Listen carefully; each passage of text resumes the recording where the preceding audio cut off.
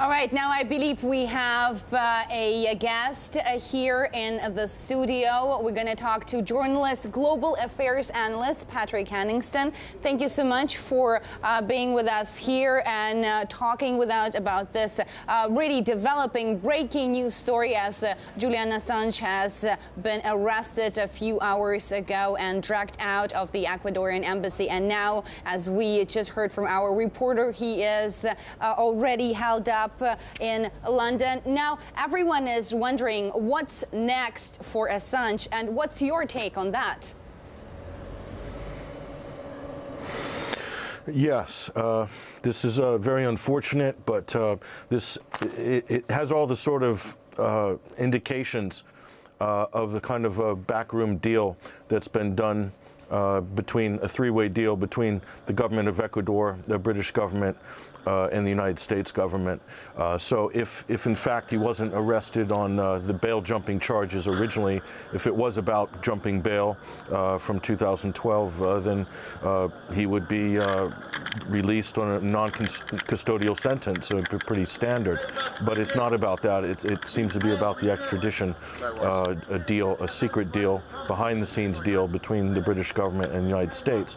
The danger here is Julian Assange will not face justice, as Home Secretary Sanjay Javid said in his statement this morning, that Assange is going to finally face justice. He's not going to face justice in the United States. What he is going to face is a secret grand jury proceeding, most likely in northeastern Virginia.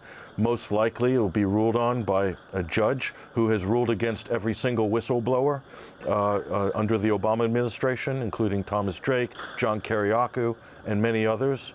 Okay, so this is, from a legal point of view, a justice point of view, this is a total stitch-up. Okay, Julian Assange will not face due process or justice. He's going to face a simulacra of it, but not the real thing. And that's going to be the injustice of this whole proceedings. So what we're seeing right now is the criminalization of journalism, the criminalization of publishing, a supine mainstream media that is not protesting what's going on, even though it's in their interests, this issue. They've ignored that, and instead you have authoritarian operatives in high positions wielding a tremendous power and are threatening to demolish the Fourth Estate as we once knew it. There's so many points of contention that could really bring people onto the streets in mass riots and protests, aren't there? Including that press conference yesterday where we heard from the WikiLeaks editor-in-chief that there was evidence the US had been spying on Julian Assange inside of the embassy. So what do you think the public will do? Will there be a huge outcry to this? Will there be mass protests? I don't think so. I think there will be protests, and I think they'll be targeted. They'll be specific. These will be people who recognize the importance of this issue. But the problem is, in today's society, things only become a sort of protest-worthy if the mainstream media is giving it coverage or giving it some energy. And it seems to me like the mainstream media will not be fueling this story, will not be taking the cause, if you will, crusading on behalf of one of their own colleagues, Julian Assange, because many people in corporate media don't believe that he is their colleague. They don't recognize WikiLeaks as a journalistic organization or a press organization. They don't recognize Julian Assange as a publisher. And this is the corporate mainstream media that seems to be in lockstep with the governments of the United States, of the UK and Spain and others. So this is a government media complex that we have, unfortunately, today. And there is no viable, as of today, you could make an argument there is no viable Fourth Estate. Where's the outrage from every single print publication, every broadcast news network? Where's the pushback against what's going on right now? So this is a grave injustice, and you have a situation in America where there's a possibility that the United States might gin up a conspiracy charge as well, claiming that there is a conspiracy between Julian Assange and Chelsea Manning, that somehow Assange helped Chelsea Manning to organize the classified leak. despite the fact that all of this has already been fleshed out a long time ago in the original trial of Bradley Manning, then now Chelsea Manning. So again, more injustice on top of injustice, more of a facade of due process that we're facing again. Now, Patrick, what do you think about the timing of the arrest? What triggered the arrest?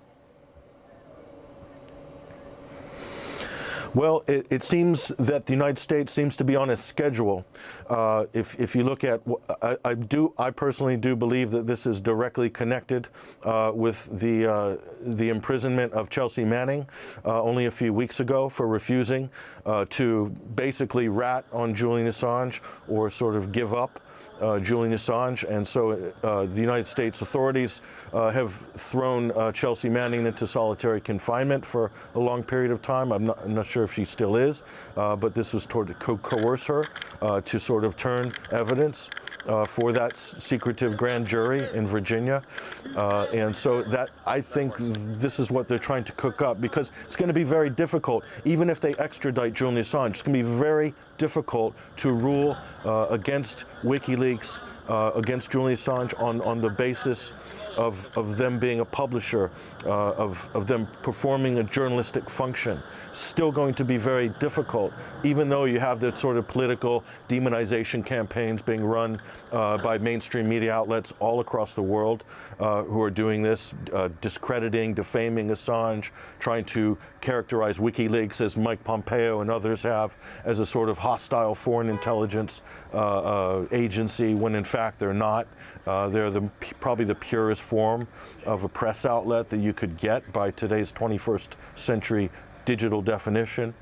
So all of this is just basically a lot of hype in the public to create a public opinion wave against Julian Assange, against WikiLeaks. So there's no sympathy, and that way they can maybe push the proceedings into this ginned up conspiracy charge that they tried to coerce Chelsea Manning into. And so again, Julian Assange will not receive a fair hearing in Virginia with what's being prepared for him, just like every single other whistleblower who's been in that exact same court with that exact same judge did not get a fair hearing.